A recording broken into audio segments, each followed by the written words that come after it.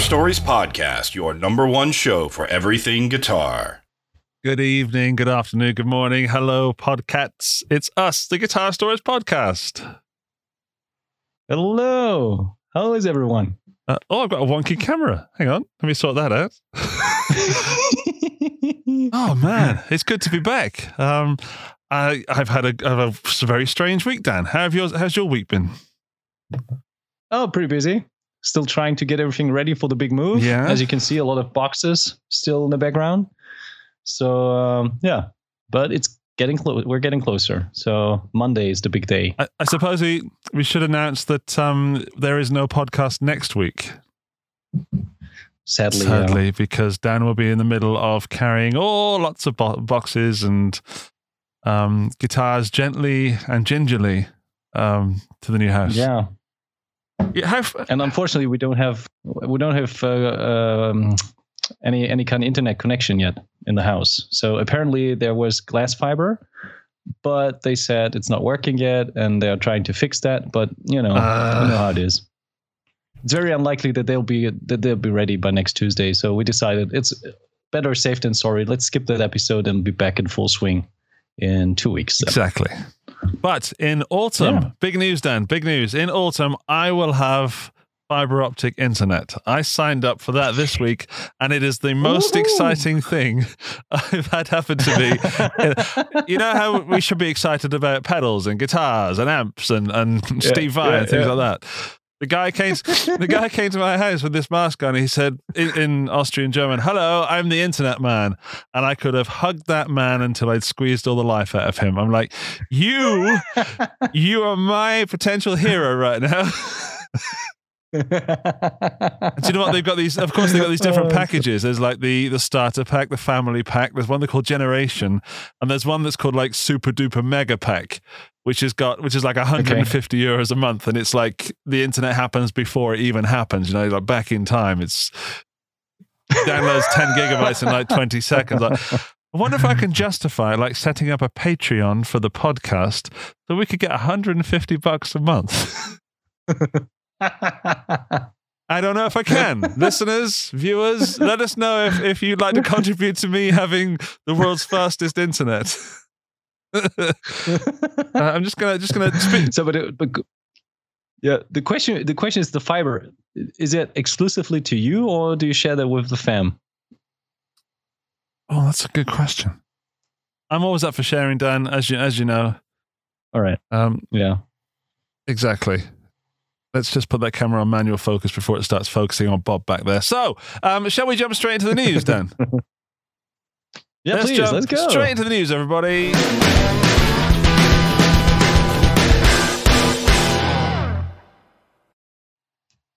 News. Music Messer. Dan, run us through what Music Messer is while I drink from my Guitar Geek mug. I'm fully surprised that I'm supposed to talk about Music Messer here. Remember that? I actually don't know. Remember that? Yeah. What did they announce? They announced that they are going to postpone it to 2022. But did they already say which day? Let me just. I actually made some notes, so I'll go through it. I like the way that some people reported it. They said that Music Messer has fallen a bit flat in recent times, and I hate to take joy.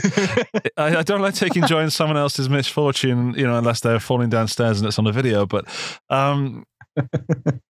yeah, Music Messer has not been great these past few years. And it says they're going to sort of regroup and re-energize, because they were still great for pro audio and lights, but it just started to die off with guitars, particularly with all the major brands not going there. And you'd know, of course, representing Meinl and Ibanez, and so they've attracted less and less big names.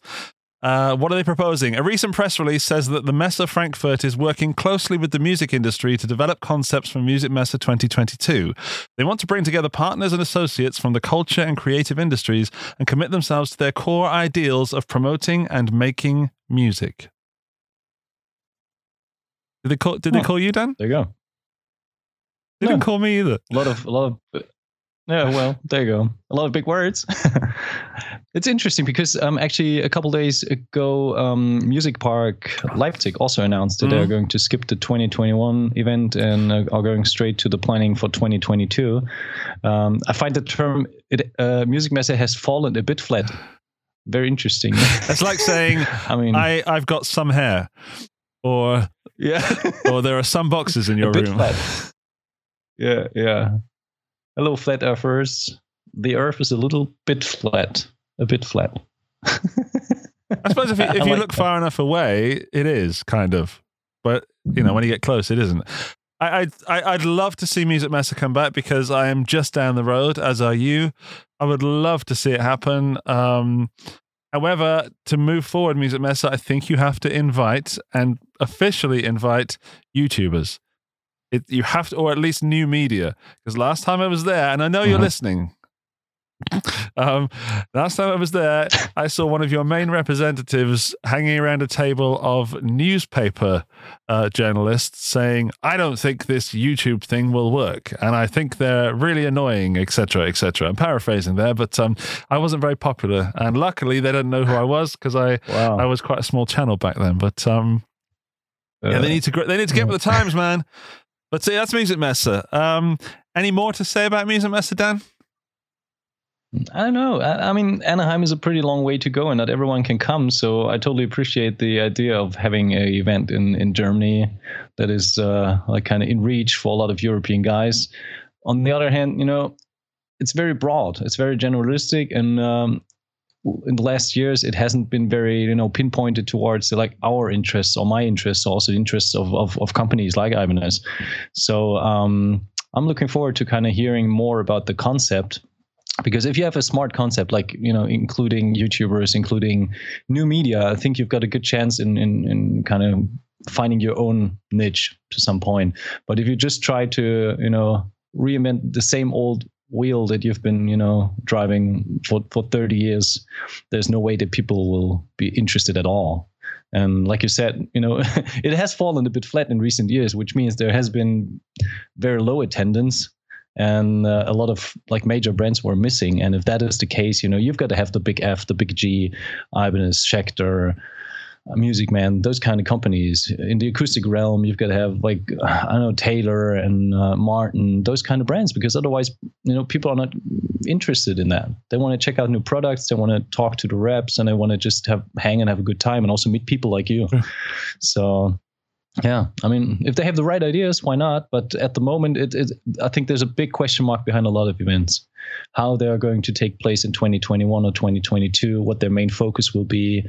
So it will be interesting to see what they come up with. So I'm always open to those kind of events because they provide an added value to the consumers. It's a nice diversion from just buying online. I am available for consultation, just so you know, Music Messe.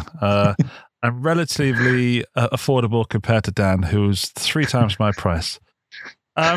Let's talk about some real news, shall we, Dan? Some real news. Yeah, sure. The most important thing that's happened all week, sad news. The guitar auction that Dan and I were messaging each other back and forth saying, I'm really busy, but look at this. And I've got my eye on this. Someone's calling. Someone else wants to buy the J-Tursa Shark guitar. Sorry, it's already gone. I think Tom Quayle bought it. Sorry. I would have been. You have already confirmed he didn't buy it, right? Yeah. Okay. Well, let's rush through this because I want to get our guest Richard Shaw on because I am super excited to talk to him tonight. I am. I'm very, very excited about it. But Shark guitar went for £480, which is way, way over the expected price. And it was one of the most popular things. I'm saying this with no authority, by the way. It seemed to be one of the most popular things on the website, even though I then saw one on Reverb for about $300. So it's not as if there's only one in the world. But I didn't get anything. I didn't buy anything. I did put some bids on some pickups, like sort of £15, and I got outbid rather quickly. Mm-hmm. I'm not in a sort of cash flow situation to go throwing money at a Shark with 6 strings on it at the moment, but there's another one in June. So we're going to try and get Luke from Guitar Auctions on, from Gardner Holgate, on the show to talk to us about it. Sort of nearer June, I guess, Dan. That would make sense, wouldn't it? Mm-hmm. Yeah, absolutely. Maybe we can even go live and kind of do some live coverage of the actual auction. I mean, that would be fun. That would be great. We can sort of outbid each other. Yeah. No, I want that Ibanez. No, I want that Fuzz. There was some good stuff in that auction. I know that because of the podcast, there were extra people watching.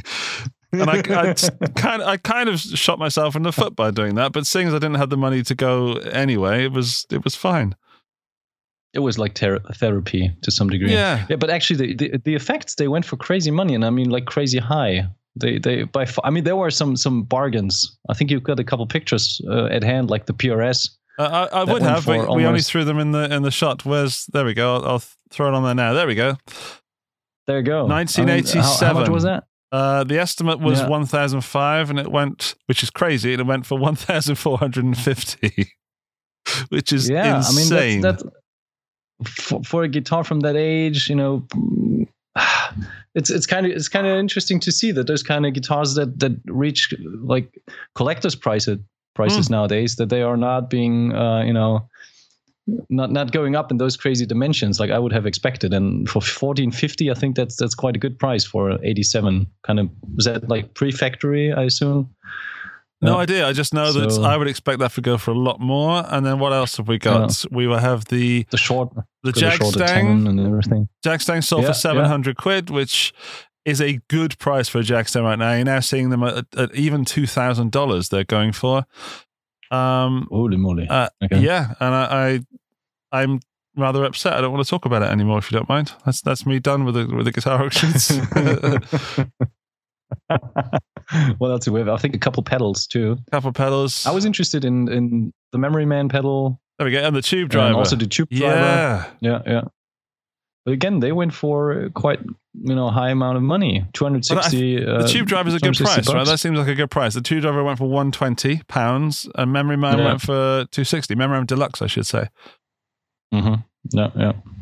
Well, fair enough. We didn't win anything, so let's focus on the next auction and see if there are any precious lots that we should consider following. Absolutely. On to some good news, I guess. The health of the guitar industry is booming. We are very, very healthy right now in the beginners intermediate sort of level of playing. It's been reported that Fender cannot keep up with their intermediate and beginners level style of guitars. So we've got the Squire range, I guess the lower priced made in Mexico's, even some American made Fenders, because there are beginners that start, luckily, with a really, really good instrument. And Fender can't supply them, which is odd, which is, I suppose, if Fender are having that issue, then everybody, it must be reflected everywhere with other brands. Yep. Definitely. What I find interesting is that they wrote that sales of the brand's sub 500 pounds models grew by 92% from March to October last year. That is a crazy amount. Yeah. I mean, 92%. But it shows that people, being kind of quarantined at home and not able to travel, they kind of thought about other hobbies and other activities that they could follow, and playing the guitars I believe is something that's pretty attractive for a lot of people, and in turn it will also lead us to having a much wider and larger audience in the future, because even if only every 5th or every 10th is sticking to playing the guitar, it will increase the overall amount of guitar players quite significantly. Yeah, I mean, if they've almost doubled the sales, then maybe they've doubled the amount of guitar players it'll stick, at least. No. I mean, there's some very dodgy maths right there, but well, roughly, yeah. But let's hope we could even be more. Let's go. And again, with more it becoming a less male-dominated area as well. Very exciting. Yeah, that's a good point. But that's kind of it for news. There's lots of news this week. We could talk about. Let's quickly talk about what's his name? Oh, that Ibanez guitar player, Stefan. Nah, the guy with the broken thumb, Steve Vai. He's now released a track. What's the track called? Knapsack or something? Knapsack. Knapsack. Yeah, Knapsack. And also he's joined Patreon, which is very odd for someone of his level to be joining something that's normally aimed at, or not aimed at, but certainly available to independent musicians. But I think, as we were discussing earlier, Dan, I think it might be an attempt to get with the modern way of making music and adding access to his fans. I don't know. Yeah. I was, we've been discussing it quite in depth, and it was quite a surprise that he would be on a platform like Patreon. But on the other hand, like you already mentioned before, it's probably not necessarily trying to steal the stage light from other upcoming players. It's more of like having a representation somewhere in a digital platform that's very, very attractive, and a lot of people are just visiting that on a regular basis. I think he's offering those kind of memberships for $5. So you get like sneak peeks and you can listen to songs and all that stuff. So that's something for the Uber buy fan that has everything, every jam and every PIA and unlimited colors and Or for those who can't quite get a PIA yet, like Poo Ninja. Speaking of Patreon and stuff like that, we've had a super chat already from Rick. So Rick, thank you so much. You sent us a sticker right at the beginning of the show, and I forgot to drop it in. I'm very, very sorry. What else do we have? Like any more quick news? Not really. We've got lots of gear, and I want to get on to Richard, who's going to be waiting for us in about 10 minutes. So let's go. Do you mind if we get to your pick of the week first? Sure. Let's go ahead. Dan's pick of the week. Dan's pick of the week. Dan's pick of the week. Ooh. Oh, look at that. Actually, that could have been your pick too, right? It could have been, yes. I really like them. But I didn't get sent one because last time I spoke to Fender, I kind of jokingly says, "And don't send me one of those Acoustasonic things." And then they released one that I actually really like, and I think they actually listened to me. So no, I will not be having a video in the near future with an Acoustasonic Jazzmaster. Wow. But Dan, your pick of the week. I don't want to talk all over it. No, it's all good. It's all good. I was actually hoping for you to get one of those because it will be interesting to see how you treat it because you're a very versatile player. You try to dip your toes into metal and you play funk and all that stuff. So I would love to see how well that guitar can do because I watched two reviews so far, or let's say presentations. Mm-hmm. One was Paul David's. Mm-hmm. And I liked this video a lot because it was a very nice and very nice sounding song that he played, and it was well composed and it sounded great. But on the other hand, it also clearly showed what that guitar cannot do. And I was a little bit I was giggling a little bit when I was checking the video because I think the marketing statement said it's neither an acoustic nor an electric. What is it? But they don't answer that. So you either got to find that out or you just say, well, it's nothing, or I don't know. I just had a good laugh on it's neither an acoustic nor an electric. Because, it's somewhere in the middle. So it's, is it the one thing or is it the other thing? So you got to find it out if it suits your needs. What do you think? I was at the factory and the Fender place when they released the first set of Acoustasonics of the new ones, and they were so happy with them, and I liked the look of the telly, and I wasn't too fond of the Strat because it brought back memories of pub rock bands in the 90s. I don't know. I just think the Strat one looks wrong. In fact, we've got some more photos. This is like the comparison. Yeah. There's the Strat, the Jazzmaster, and the telly. I liked the telly, but I really liked that Jazzmaster. I played one when I played live with the guys at Tolman, and it was nice to play. I don't see an issue with the people that hate on them. However, I think they're very expensive for what they are. Mm-hmm. I think if they brought one of those out built in Mexico, or even if they could somehow do a Squire one, that you need to make those things affordable. It's out of the. I don't know. What am I trying to say? 1,600? Is that what it is, or even more? I think 1,750. 1,750. It's a lot of money for something that I would say is an experimental instrument.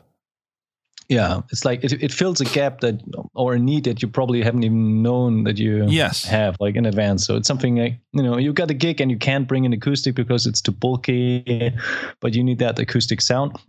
But there's the thing, I've been playing piezo equipped guitars earlier, and I was really intrigued to kind of compare that, let's say, Acoustasonic with an, Music Man JP6 or something, which is a 100% electric guitar, plus it adds some of the piezo sound. So that would be interesting to see how those kind of tones differ, because the JP6 would be a more metal oriented or rock oriented guitar, but it can do beautiful cleans with the piezo bridge. So it'll be interesting to see what is more like the convenient catch-all for basically everything you could need on stage. One thing I got from playing I think I played the Strat version. No, it was the Tele version I played. It doesn't feel like I played acoustic for years, more than electric, and the feel of playing an acoustic, that beat, those frequencies resonating in your chest, and sort of really feeling the instrument, and you didn't get that, or I didn't get that from that Strat that I Tele that I played. So it's more, I don't know. I'm withholding judgment at the moment in the hope that Fender respond to my MySpace messages and send me one to try out, so I can actually inform you with an educated opinion. There is, of course, Sting on screen right now if you're watching the video version of this. Interestingly, Dan, that mic shield thing that he's using is from Aston Microphones, who recently got picked up by Behringer. So it's nice to see. He's reading from an iPad Pro and all sorts. It looks, I don't know what's going on in that photo, but it looks very exciting. And even Sting uses a clip-on tuner. Yeah. I was sending you the picture just to make a point that they sent one of these to Sting, but not to you, which is kind of sad. Anyways, talking about finishes, because not everyone can watch the live stream. I find the finish is actually pretty appealing, especially the black one with the matte black top, and then you've got that brown mahogany tone to it. Apart from that, I think they have like in the middle you see the ocean turquoise, which is kind of neat, and they have a tobacco sunburst, which is like the classical choice. Arctic white, which is kind of red. With that kind of bevel, that I really like that. What? Just what? Just reading the chats.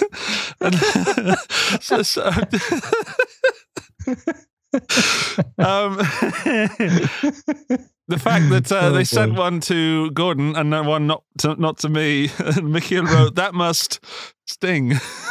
Oh, that's an awful, terrible joke. I love it. It's fantastic. Sorry, everybody. I'm really scraping the barrel. I don't know. It surprised me that it made me laugh. Michiel, I love you. Thank you for that. We're going to have to move on, Dan, because we've got Richard waiting for us in the green room.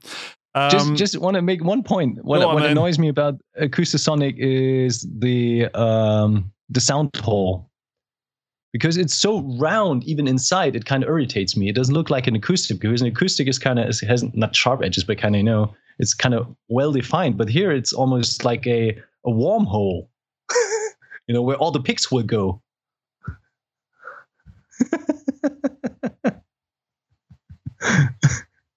Yeah, that's my point.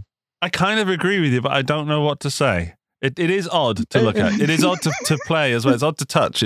I had to put my finger in it when I found it. I was like, well, let's have a good feel of that one. And I've never had to do that with an acoustic before.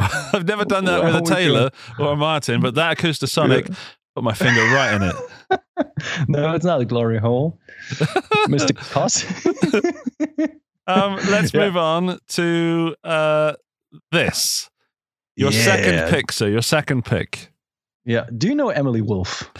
I don't. I do not. You should check her out. I think she's a very profound fuzz user. I think she likes. When I say I don't, I'm aware of who she is. I'm aware of some of her music from social media, but I could not name a song. I could not. I did know she was coming up with this guitar though, because I recognized the Sheraton Stealth, or Sheraton, Emily Wolf's new signature model from Epiphone. From Epiphone, yeah. It's got the Trini Lopez diamond cutouts. So isn't that cool? I know this is your pick, but they are going to sell so many of those. Yeah. I'm not necessarily an Epiphone fan at all, but I'm really digging that they are kind of offering a signature model for a female artist that is, doing a great job in, making music and pushing the envelope of, her style of music, and she's got a very cool, rough and edgy tone, and I like that a lot. And plus, it combines all those kind of cool features that kind of do not belong together, and it blends them together to a very cool looking guitar with the stealth look, and like I said, the diamond F holes and the vine inlay on the headstock, but the block inlay on the fretboard. I'm really digging the looks. It's pretty cool. Looks like the like the B.B. King's daughter or something like that. Lucille's daughter? That guitar would be her daughter. Yeah, the rebel teenager. Yeah, correct. Okay. We'll go with that for a little bit. Especially there, it looks very B.B. King, very Lucille. Only 3 knobs. So we're going master, tone, 2 volumes? Yeah. I don't know the answer to that. It's a complete guess. Let us know in the chat if you do know. I do think it's very, very expensive again for an Epiphone. It's over 700 euros. It's okay. It's really up there. I did have the price up, but I've lost it now. But it reminds me that Epiphones are not as cheap as they used to be. I remember Epiphones being sort of 300, 400 for a standard Les Paul, and now they're sort of double that, which either shows my age or, And speaking of that, I've got a Willhaben search out for a Sheraton. I want the Noel Gallagher Sheraton with the Union Jack on it. And it's one guitar that I definitely do not need, but would love to add to my collection at some point in the future. Rick says that you seem to focus on holes a lot, Dan, which I agree with him. I'm not going down that rabbit hole. Oh dear. Oh. Yeah, so more pictures. Yeah. Oh, there's a wolf on the back of the headstock. Look at that. Yeah, that's worth at least 300 euros. Right. I'm in. That's a nice detail. I like it. Okay, don't forget we're going to be playing Buy, Borrow, or Burn. So we've got 4 picks this week. So we've got the Epiphone. Going to say Lucille then, the Emily Wolf and the Jazzmaster Acoustasonic. Should we move on to my pick and then get Rich in? Yep. Here we go.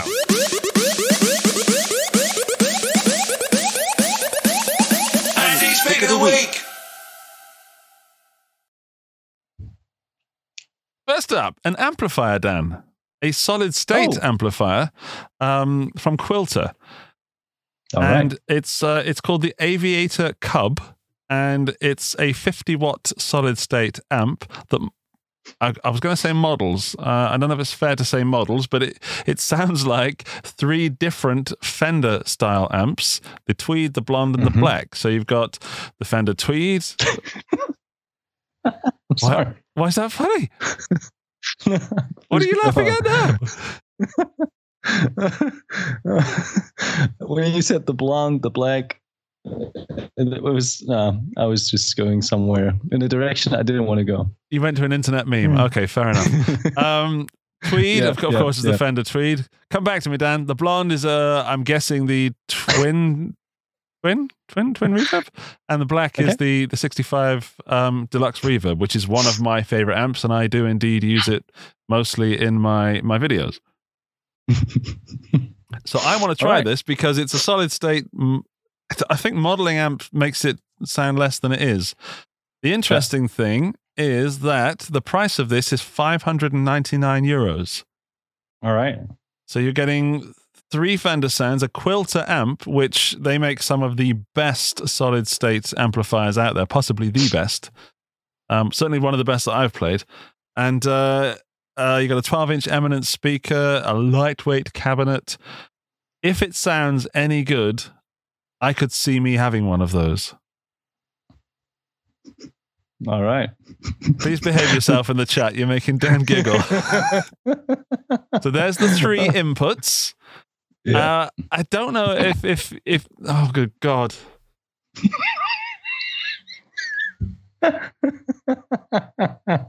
So anyway, that's the Aviator Cub from Quilter. That's my pick, and we're moving on to my next pick. Is the Line 6 PodGo Wireless, which is a pod, and you can go with it. But this time it's wireless. So you've got this little transmitter that goes in the back, and it becomes wireless. Yep. That is smart. Yeah, I think it's the PodGo is really, really good. I played one at the Birmingham Guitar Show 2020, yes.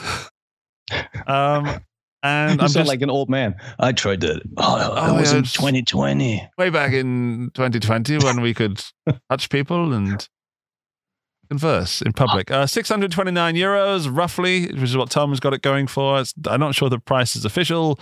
A little spot in the back for your Relay G10T2 to plug into, and I guess it's also a charging port as well.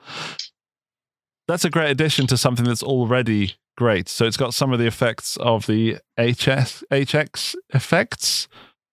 It's nice and pretty, nice and colorful. I think that's it. Yeah. Yep. What do you think of the price? We'll see where it's headed. At the moment, I think that there's not a lot of fluctuation, especially because the supply is not there.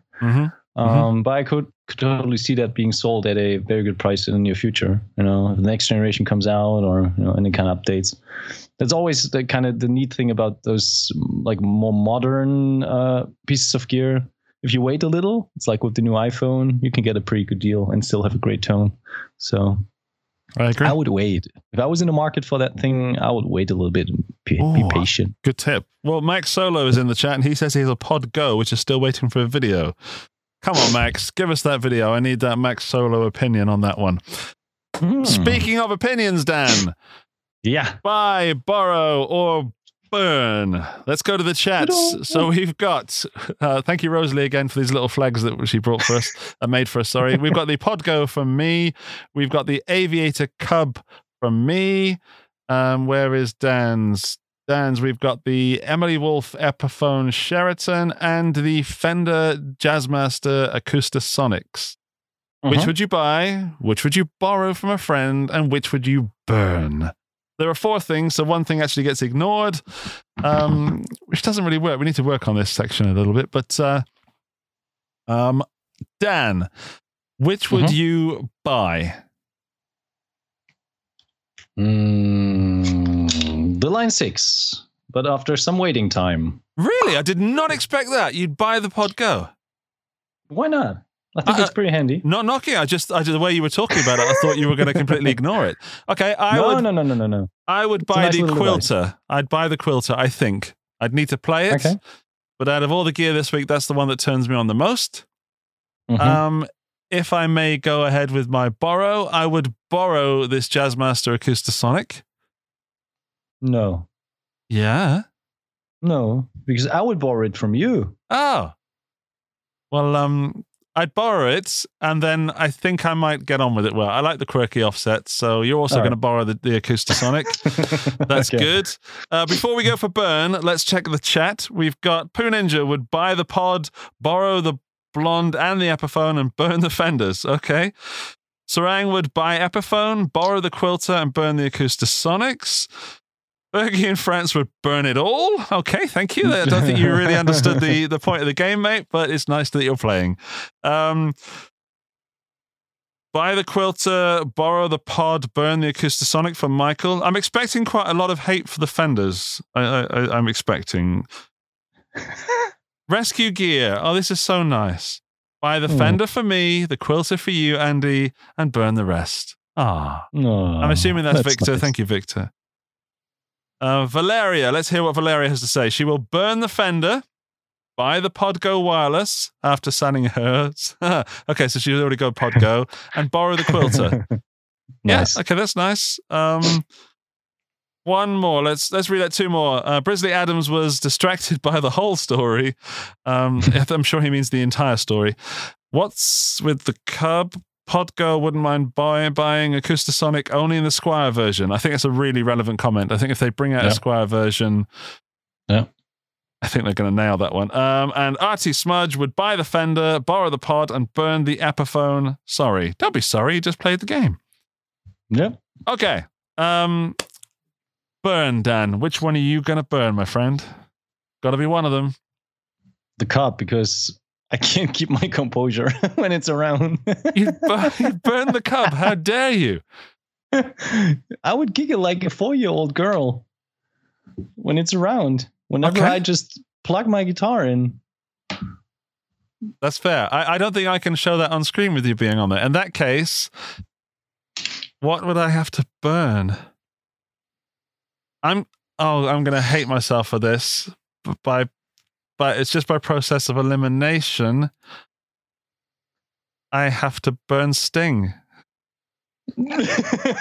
No, I have to burn the Epiphone. I'm really sorry, Emily Wolf. Emily. Only through process of elimination, and I think it's too expensive. Fair point. I think it's too expensive. Okay. If that's the official price, I would like to see Epiphones come down in price again.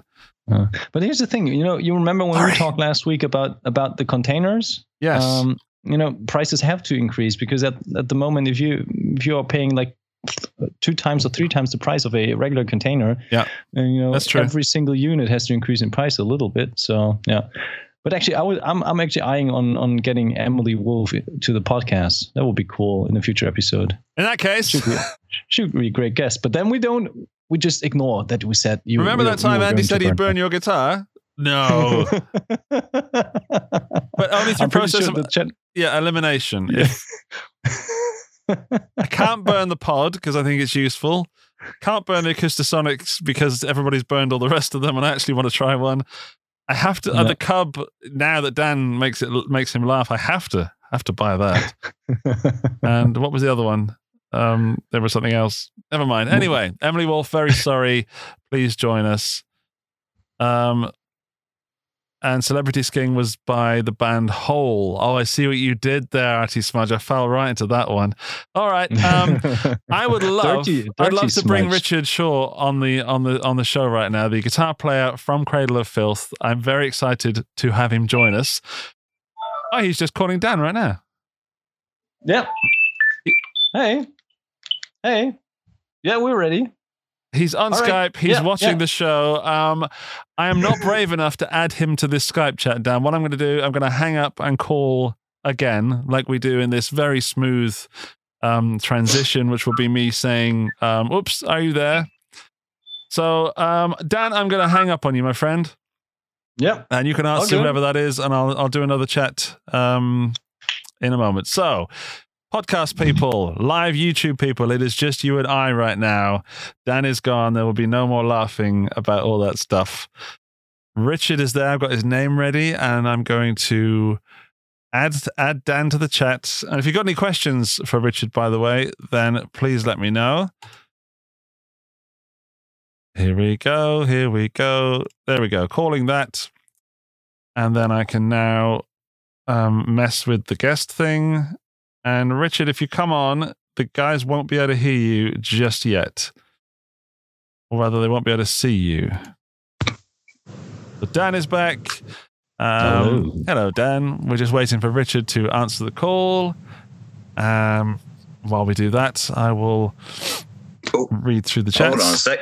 Oh, there he is. I'm here. My webcam seems to have gone to a different setting. Hold on a sec. Let's sort this out. Good old. This is live. Yes. Hang on. I'm enjoying seeing other people having technical issues.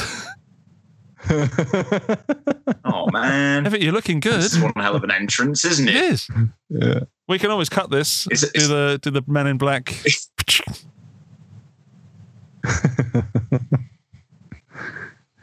Oh, hold on a sec. That's brilliant. All right. It's not picking it up. I could continue. I could find ways to do it. Are you sure, sir? There we go. Oh, we got some exciting stuff. Yeah. There we go. That's much better. Ladies and gentlemen, welcome to the Guitar Stories podcast, Mr. Richard Shaw. There's Hello all. imagine that people are clapping and going mad because I know that there are people here specifically for you, sir. So welcome. Well, thanks for having me on. You're welcome. You've got almost more boxes than Dan has in your background. Yeah, what's wrong? It's amazing. Are you moving too? All my Skype lessons at the moment always kind of talk about my background with this ever-growing boxes. But yes, I am moving. I'm actually living with the in-laws at the moment because I sold my house back in October, and we're moving into our new house next week. So it's been a long time waiting for our new house to actually be finished, the whole move to be complete. So we're nearly there. Awesome. What are the chances that you and me were both moving to the new house next week? What a coincidence, really right? weird. I've got like 3 Skype students who are all moving like next week as well. It just seems everyone wants to move next week. Yeah. I'm quite happy where I am at the moment. I have no. And where are you? Me, I'm in Austria. Yeah. Upper Austria. Someone's doing it, right? Yeah. Yeah, well, I moved here and have a left back. UK. I was in the UK. Yeah, you might guess from the accent. I'm from Gloucestershire. And I just thought that was a really interesting Austrian accent. no, there is. I do have a very interesting Austrian accent, but this is not it. It's it's. I just want some bread, please. Bitte schön. Bitte schön, danke schön. Bitte, danke. Tar very much. Pardon, Richard? Yeah. Tar very much. Yeah, tar very much. Is the Derbyshire way. Is it Richard, or is there some other way that you like to be addressed? Your Highness. Yeah. No, Rich or Richard, it's absolutely fine. Okay. All right. Your Highness. Rich, I'll jump between the two. May I give you a little bit of backstory before we jump into your story? Of course. Great. I'm going on a metal journey this year. Well, it didn't really start in January. It started the end of 2020 because I grew up playing guitar in the 90s. I was really into grunge and fuzz pedals and that sort of stuff, and stayed very far away from metal, very far away, because I was more sort of less accurate, more noise than notes, and just pure angst, I guess. And then I don't know what happened to me, but maybe hanging out with Dan, I suddenly started getting into metal, and sort of it was affecting me emotionally. You know, I could get into the music, and since then I'm trying it, and as a guitar player also, you know, going into that sort of more I would say more educated playing, more precise playing, more definite playing. And through that, I started listening to your band, Cradle of Filth, and also Ghost. Oh, why? And Ghost as well. Oh, yeah, cool. so I love Ghost. I know that you were playing in a tribute band for Ghost. Yeah. That's a lot of fun. It looks it. Getting to play dress up. I get to play dress up for my day job, but also play dress up for like other bands when I'm back home. Just a different kind of dress up. It's very cool. Yeah. I don't know how the guys in Ghost do it because there's zero peripheral vision when I played with that tribute band. Oh, wow. Okay. Yeah, so that's my story, and that's kind of why you're here. So it's not just us getting anybody on the show. I have so many questions for you that I'm hoping you're going to answer without me asking, because I feel a bit embarrassed by my ignorance, shall I say. But it's not that I don't know, it's that I'm a newcomer to this style of music. But I know that we have some people in the chat. I know Dan is very excited as well. So I guess, Dan, do you want to take over for a minute while I recompose myself? Or decompose myself? Yeah, sure. Decompose. Actually, I've got a private question before we go into the gear talk. How do you move your guitars from your in-laws to the new house? Do you have like a company, or do you carry them like in cases, each one by themselves? In the cases, yeah. I've got some in storage because I own about 10 guitars. So most of them are in storage at the moment. But I've got 3 of them that I keep for teaching purposes and for doing session work remotely. So I've got one that I just keep in kind of E standard, one for D standard, which Cradle tune to. So when I can do some writing and teach some down-tuned stuff and the Cradle stuff. I use that. And I've just got an acoustic as well, again, for teaching and session purposes. So this whole move has made me realize, do I really need all 10 guitars? And the answer is yes, I do, because I missed them. And I hope they miss me too. Yeah. Probably. Yeah. So what would be your number one guitar if you had to narrow it down to just one, like the Do It All guitar? What that I own? Yeah. Oh, this one here. I'll get it out of the case. Hold on. This one. This is my 1993 PRS Custom 24. Oh wow! So yeah, with the old tiny headstock writing and all that stuff. That's pretty cool. This thing's a workhorse, all original. I bought this on tour in Germany back in 2015. Oh, wow. And they tried to sell it to me saying it's a 1992. And I was like, it's not a 1992, it's a 1993. I want €100 off it. So I was kind of cheeky. But like, how do you know? And it's like, it's really easy with PRS because it says on the back. And it says on the back of headstock what year it was made. So it's like there's no getting out of it. But this thing plays like a dream. I've got friends of mine who hate PRS guitars, like our guitar tech at the time, who worked Cradle for years and years and years. He notoriously didn't really like PRSs. He was very much a Gibson and Fender guy. He played this in the guitar shop with me and said, if you don't buy it, I will. Wow. Oh, wow. And everyone who's played it, regardless of what company they have loyalty to, they've gone, there's something about this guitar. It's just, it's got some kind of mojo. But I've got this one, and then I'll show you the other one, which this one is, I don't want to sound pretentious, but that should be well known to Cradlefield fans. This is the one that basically I've played every single show. Pretty much. Apart from the first tour I did, this has done every single show. And this one, I got this in Canada because my main guitar at the time, actually my main and my backup, didn't arrive. It didn't actually go on the plane from London to Canada. And they're like, oh, don't worry, your guitars will arrive this time tomorrow. And we're like, well, this time tomorrow we're on stage. So what are we going to do? So we went to a store in Steve's Music in Montreal, and they had that. This is like one of the first S2s. They hadn't had the S2s in the UK at the time. And it came in that morning, and they had this one and like a dark green coloured one. And I was like, I want to try that because I like my single cut stuff for Cradle. And I fell in love with it, bought it and brought it back home with me. And it's been used on the Hammer of the Witches album. It's been used on all my electric guitar parts on the new album. That's not come out yet. But I've changed the pickups in it to the Seymour Duncan Alpha Omegas, the Mark Holcomb signature pickups. All right. Because I tracked the Cryptoriana album with the Mark Holcomb signature PRS. And the producer was like, those pickups are insane. See if you can get them in the main Cradle live guitar. So I got hold of Mark. Mark being a Cradle fan and me being a Periphery fan, hit it off, and he got in touch with Seymour Duncan, and they sent me a set out, which was really cool.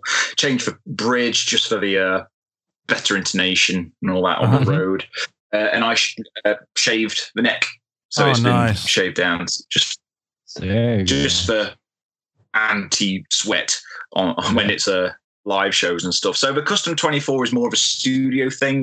We won't really see that on Cradlefield shows, but this is the workhorse that's been around the world all times, and it's got the scars to prove it. All right. Can I ask about the neck? Have you oiled it, or what's the deal with the neck now? Well, that was just because I'll be honest with you, I didn't do it myself. I say I did it, I didn't do it. But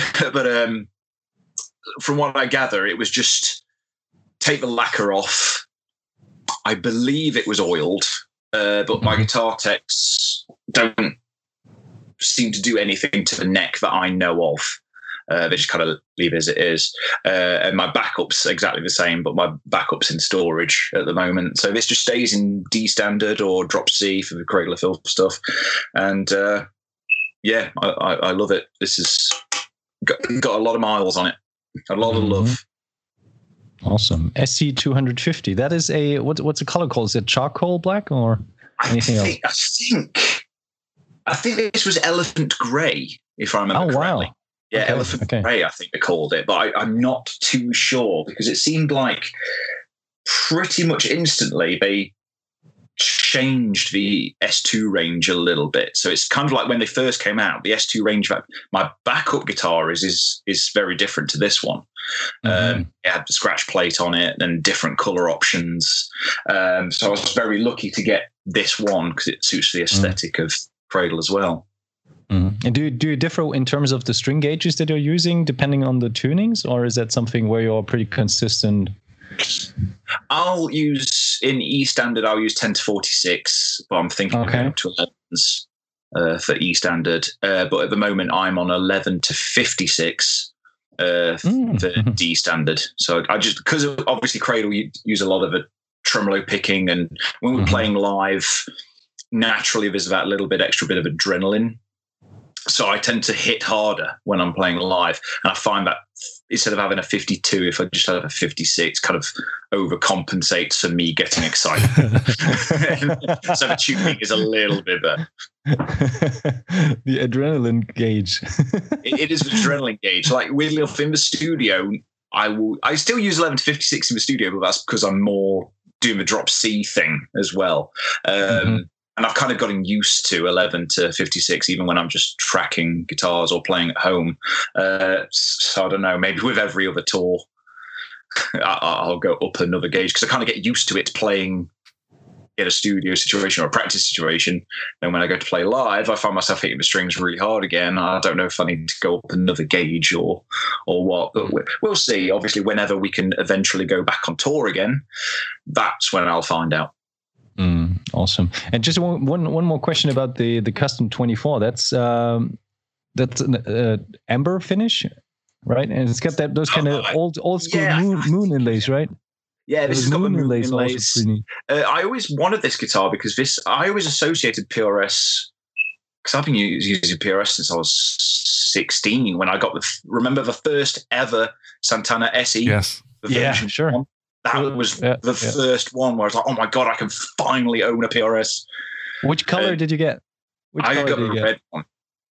Me too. I think there was 4 colors at the time, and the red one just, I don't know, there was something about it. And I was like, right, I finally own a PRS. And I got a job on the salad bar at Morrison's just so I could buy that guitar. Brilliant. And I did. And then weirdly enough, 6 months later, a friend of mine at school came in with a real Custom 24. A real American one. And I was like, how the hell did you afford that? Bear in mind, we're like 16. And he told me about this brilliant thing called finance. And I was like, oh, no, game over. When I realized, monthly installments, I can own any gear I want. That was dangerous. So, yeah. How much salad do you need to sell for a Custom 24? That's a lot of salad. That was a lot of salad. I think that the going rate was like £3.20 an hour, something like that, when I was 16. So it was like, that was a lot of salad. Man. Oh, shit. I went into to what's now PMT, so it would have in Bristol, and with the intention of buying a Santana, and the guy just kept handing me more expensive PRS guitars till I got to about $3,500. And I walked out with nothing because I could not then buy the Santana having played the $3,000 one. And I remember going out and being so confused.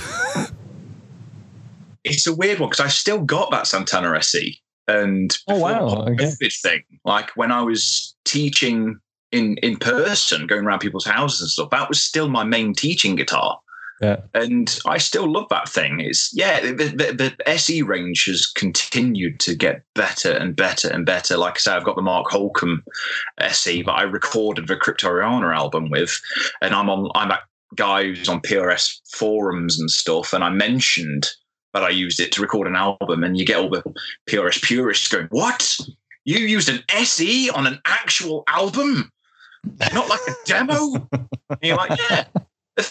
Amazing guitars. They are brilliant guitars. And the SEs have continued to get better and better and better. So have the S2s. The cores are always as good as ever, but their finishes are just getting more outrageous. And it's, you could probably tell I gush over PRS, but I've been a fan since like the early 2000s. Thanks to the new metal scene of the early 2000s when it seemed like every band was using a PRS. And being a Santana as well. So... Do you remember back in the day when they released the Asian version of the PRS, the Santana SE, that there was, I don't know if that was just a story that had been told in Germany, but there was that rumor going on that like when they presented it to Santana, that he assumed that it was the US made guitar. I don't know if that's just marketing, blah blah, or stuff like that. Story, like you say, I don't know what's fact and what's fiction. Yeah, it sounds like the perfect dream to go, look, if you buy an SE. Yeah, young kids, all of you buy an SE. Himself said, but I don't know. It worked with me because, like I say, being a fan of it seemed like around the early 2000s, all my favorite bands who were using Les Pauls, or most of them, I should say, were moving to PRS. And I was like, well, there's something in this. And then when I actually was looking to buy a Gibson Les Paul. And every single one I just didn't like. When I knew about finance, I was like, right, I tried out about 20 Les Pauls. And the guy in the shop was like, well, here's a PRS. I was like, oh yeah, I didn't think about that because I had my heart set on a Gibson Les Paul. And I already had the SE at home anyway. And then I picked up one PRS and I was like, this blew all the Les Pauls out of the water. Mm-hmm. But saying that, I would still love a Les Paul because I still try them out all the time. And the ones that I seem to like are the ones that are ridiculously out of my price range. So I seem to find the holy grail of Les Pauls. And it's like, how much is that? Oh, 12 grand. Okay, never mind. So yeah. That's hard to justify, but as it's your job, then... It is hard to justify. Especially, that's the thing. It is my job. And it is tax deductible to a certain extent. But, very important. But at the same time, you're thinking there's other things I could spend money on. I am a geek, like a gear geek. But over the years of playing so many different guitars and buying and selling so many different guitars, and over the years, I think I've just got to the point where I know what I want for what I need, if that makes sense. Especially I've been in Cradle of Filth for 7 years now and just done my third album with the band. We're writing my fourth album with the band right now. And over the years, you kind of whittle it down to, right, this is what I need for the job at hand. Mm-hmm. Like, I like all kinds of guitars, but do I need it for what I do with Cradle? Do I need it for whatever session work I'm doing? Mm-hmm. Probably not, because I've got a PRS that is covered me for every single musical scenario that I've done since I became a professional musician, like 15 years ago. So let's talk about your guitar story, because I was going to ask you if you're into gear, but it was very clear that you are when your eyes lit up and you started speaking very, very quickly about all your two guitars. That was really cool to listen to. Guitar story. I saw a video of you on YouTube where you were giving a masterclass and you were talking about, someone asked you, can you play country? Yes. Can you play jazz? Yes. Can you play funk or whatever? Yes. And you were talking about just saying yes to everything.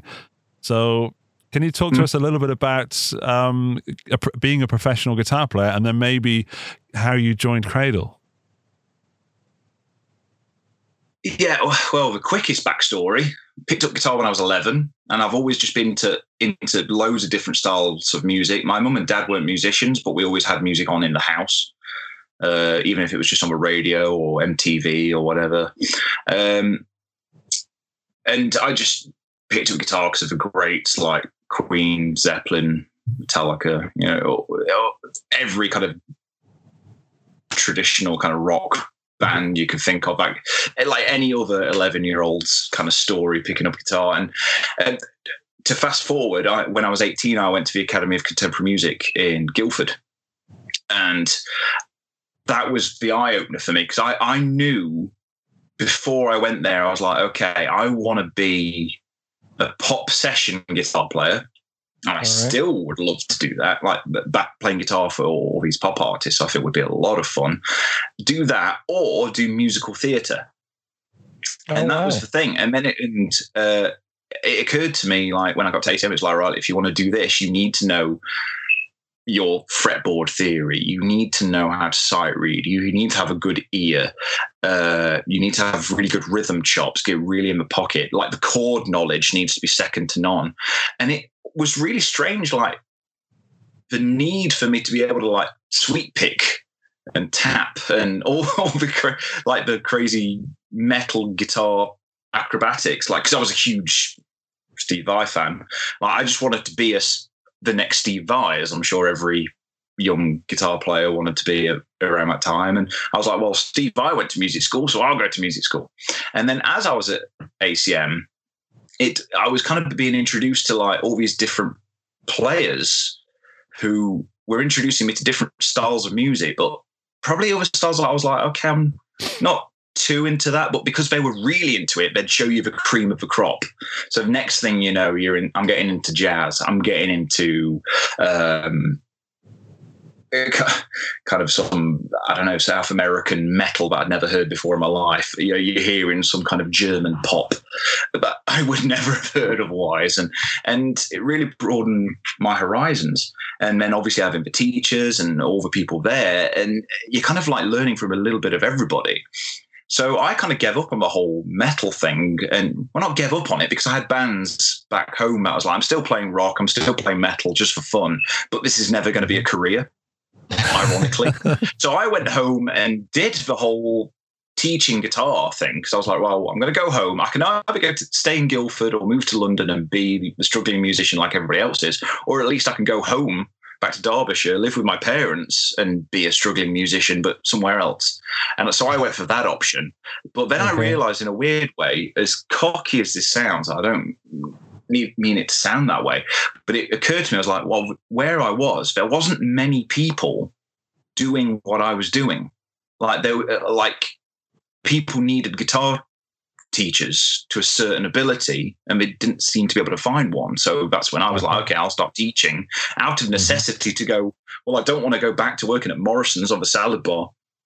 I'm gonna teach guitar because it's a stopgap. And then I ended up finding I loved teaching guitar through teaching, because I was teaching in primary and secondary schools and colleges. They're like, oh, we're doing like a school show. Would you play guitar for the school show? You read music. Here you go. And that's, weirdly enough, I got into playing in amateur and semi-pro kind of musical theatre stuff. And I was like, well, this is it. I'm earning a living as a guitar player. This is amazing. I could pay the bills playing guitar. Not exactly what I wanted, but that was the dream, just to earn a living playing guitar. I'd already achieved it at like 21. Like, oh, this is amazing. Fast forward 7 years, I get a call out of the blue from a guy called Matt Rowley, who I've known for years because he'd been like producing local bands and stuff, but he also went on the road with a lot of bands, including Cradle of Filth, and I was playing guitar for a musical that he played, he was doing the sound for. So when Cradle of Filth were looking for a guitar player, it was getting pretty bleak. It was about 4 or 5 weeks before a tour was meant to start, and Paul wasn't going to do the tour. So they started asking the crew. They were auditioning people all over the world, but none of them were getting a tape in time, like an audition video. And that became pretty serious. So they go, right, okay, we need the crew to ask around, see if they can ask anybody. Was it, then, just a question, was the material so challenging that they weren't able to get that in, or were there any other reasons for that? I really don't know. That's the thing. I really don't know what was going on. Can you still see me and hear me? You okay? fine. The picture's getting a little bit rough. Checking. I don't know. I am fiddling with it a little bit to... That's weird. Okay, see what I can do my end. Yeah, please carry on. But yeah, I don't know what it was. They kept asking me if of auditions, and like, well, we'll give you an extra few days to get the tracks in. And I was asked to play Thulu Dawn and Born in a Burial Gown. And I got the audition tape in that day. And they were like, well, this is quite serious, because he's learned these 2 songs like only a few hours after we called him. He's got the audition tape ready. So then it was like, oh, well, he's in, right? And I still to this day thought I was in because I was the cheapest option, because I was the only guy from the UK. So to this day, I still was like, well, if anybody else from the UK would got it, they would have got the job. So that's the way I thought about it. I was like, okay, I'm the cheapest option. I was only meant to come in to do the one tour, just a European tour. Thank you very much. Fill in for Paul, get paid, go home, put it on the CV. Thank you very much. There you go. And then when we were on the way home from that show, from the last show, which was in Berlin, on March 1st, 2014, that was on the way home, Danny just turned around to me and said, well, do you want to keep doing it? Because Paul's not coming back and we like you. Do you write music? Because up until then, I was only a session guy playing the songs that had already been written. And I was like, yeah, I write, but not necessarily in this style, but I can give it a go. And I've been in the band ever since. So I must have done something right. Yeah. I've not been sacked yet. For the first tour, when you filled in for Paul, did you bring your own gear, or were you supposed to play like instruments that were in the same style? Like, because he had a SE signature guitar, right? Yeah, he had a signature SE, and he had like a private stock. All right, okay, yeah. Which was gorgeous. That thing was absolutely amazing. Unfortunately, I've never seen it up close, but because obviously I've not been in the band at the same time as him, so I never got to see it. But I think it's just a weird thing that I happened to play PRS. I used a combination of single cuts and double cuts, but I gravitated towards the single cut more to separate myself from Paul, because I already knew we already used the same brand. So I'm going to use single cuts just to separate myself away from him a little bit more. But that was it. I was just told literally bring 2 guitars, a main and a backup. Everything else will be sorted for you. They had like amps in storage. Back then we were still using heads and cabs that were mic'd up. So I was back on that first tour. I was using a Mesa Boogie dual rectifier and a Rooster 2B12 cab. Have you heard of Rooster? No, never before. Everyone I talked to, it's literally one of the best cabs I've ever heard in my life. I don't know where it's based. I need to do some research to try and find one, because the way we had that sound hooked up, this was the first time I ever had a guitar tech, first time I was ever on a tour bus. And the guitar tech, Asti, he basically, because I love Mesa Boogie amps, but I never seem to get a good sound of it out of it myself. It's almost like there's this secret to dialing it in. And Asti knew the secret. I tried it. I was like, it just feels like it's lacking something, but they're amazing amps. I don't get it. He literally spent like 2 seconds tweaking it, play that. I was like, oh my God, that's amazing, especially through that Rooster 2B12 cab. We could possibly help you out here, Richard. So we've got people watching us live. They've got internet. There are 46 people, right? We've got 46 potential Googlers for you.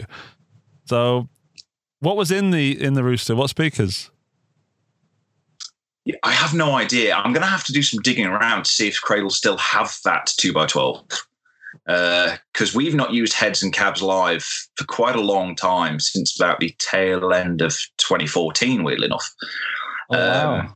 So that was the last time we used heads and cabs, and we've been going digital ever since. We've used all kinds of stuff digital.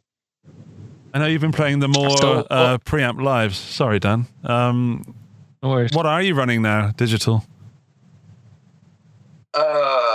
That's a very good question, because we were trying new stuff for the tour that never was because of COVID. So there's talk of us using the Quad Cortex in the future, the Neural DSP Quad Cortex. I don't know if we will, but there's talk of it happening, because we're talking with Neural DSP, at least our crew are, who are setting everything up. We're getting a whole new big production.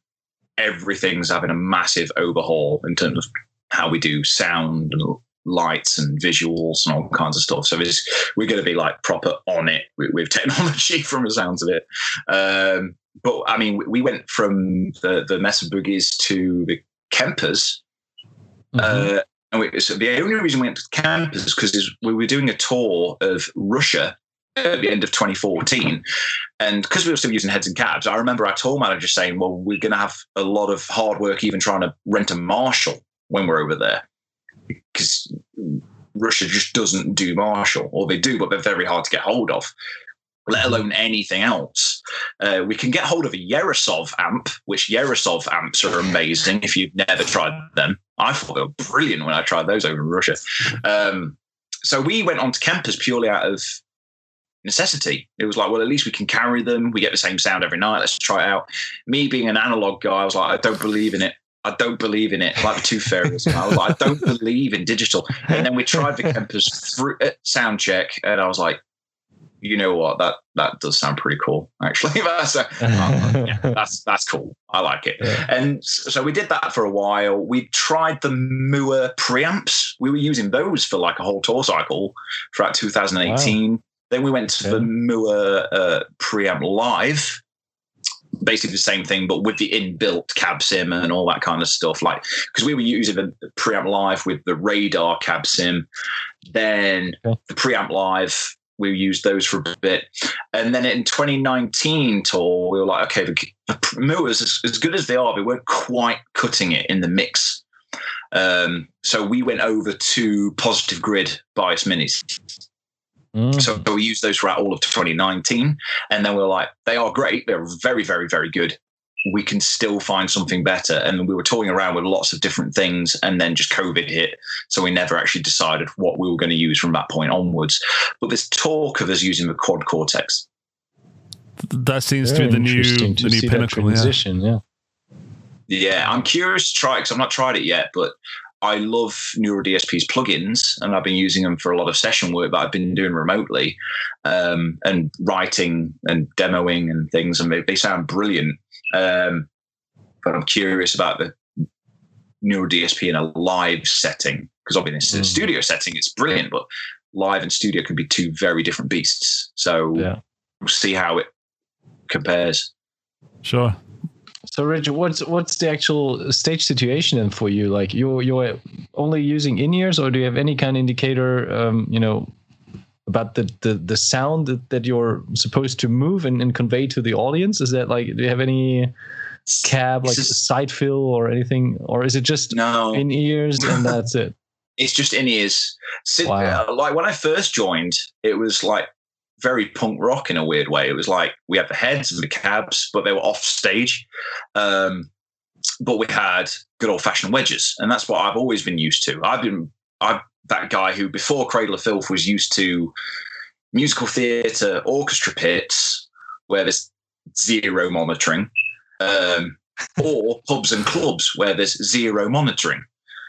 Where the sound I'm hearing is basically from a 2x12 or a 4x12 that's blasting behind the back of my knees. Yeah. So that's the sound I was used to hearing live. So when all of a sudden we had a monitor engineer and I had my own wedge, I was like, oh my God, I'm living the dream. This is it. I've made it. I have my own monitor. This is it. This is what it feels like to be a professional guitar player. This is amazing. And then we did that for a while, but Danny being Danny, as much as I love him, our singer, for those people who don't know Danny, that he'd walk around the stage and every now and again he'd get caught in the moment and he'd say to our monitor guy, turn the guitar down in this wedge. And then I'd go back to that wedge and go, where the hell's my guitar sound gone? It turns out Danny had asked to turn it down while he was performing on that side of the stage. So, but there was a decision around 2017, I think, that from all shows on the start of the Cryptoriana tour onwards, we were going to go to in-ears. And literally, these are my in-ears. I've literally got a set of Shure SE215s. Oh, wow. That is pretty it. Standard. Me too. Pretty standard. So I've a couple of sets of these. I've monitor guys, as pretentious as it sounds, monitor guys in Cradle love me because they say I'm not a monitor wimp. Because literally it's like, can you hear yourself? Yes, let's do a gig. I'm not. That's all I need. And the monitor guys even laugh at my mix because there's barely any guitar in my mix. I have no vocals. I have barely enough guitar just to check that I'm in tune. That's about it. And I have a lot of bass, keys, and drums. So I can tell that I'm playing in time. And just, as I say, a little tickle of me, just so I can tell that whether I'm in tune or not. And that's it. Because I think it's just from years of playing pubs and clubs and not having the best monitoring in the world. But when I did do gigs where I could hear myself really well, I almost found it off-putting. It's like when you've played a Marshall Stack for the first time in your life, and you play a gig. Because I've done this. It's probably one of the worst shows I ever played. Where this was way before I joined Cradle with one of my bands back home, and they were like, "Do you want to try this?" I think it was a Black Star like stack, and I was like, "Yeah, let's do it." Worst decision I ever made because it was the most off-putting guitar sound in my life, purely because it was being blasted right in my head, and I've never heard a guitar. How many people play guitar with their head against the cone of the amp? That's probably the worst sound you could possibly ever have, and it's blaring at your head. And it was very off-putting and play one of the worst shows ever. And I've kind of weirdly enough had that same mentality even with in-ears. It was like, well, I tried turning my guitar up, and during the show I'd be going, turn me down, because I just found it too off-putting. But I'm grateful to have any kind of monitoring. But obviously in Cradle, we're very, very lucky. We have designated techs and stuff. We make sure everything's perfect for us. But I just go, yeah, there's sound coming out, so I'm good. We can do a show. That's great. Sounds like a dream working with you. Was that like a big... Sounds like a dream working with you. Yeah, I'm relatively easygoing. Like, I wouldn't even mind doing my own guitar tech stuff because I just love working on guitars, and I'm that weird guy who even loves restringing guitars. Wow! I don't know why. I find it slightly relaxing.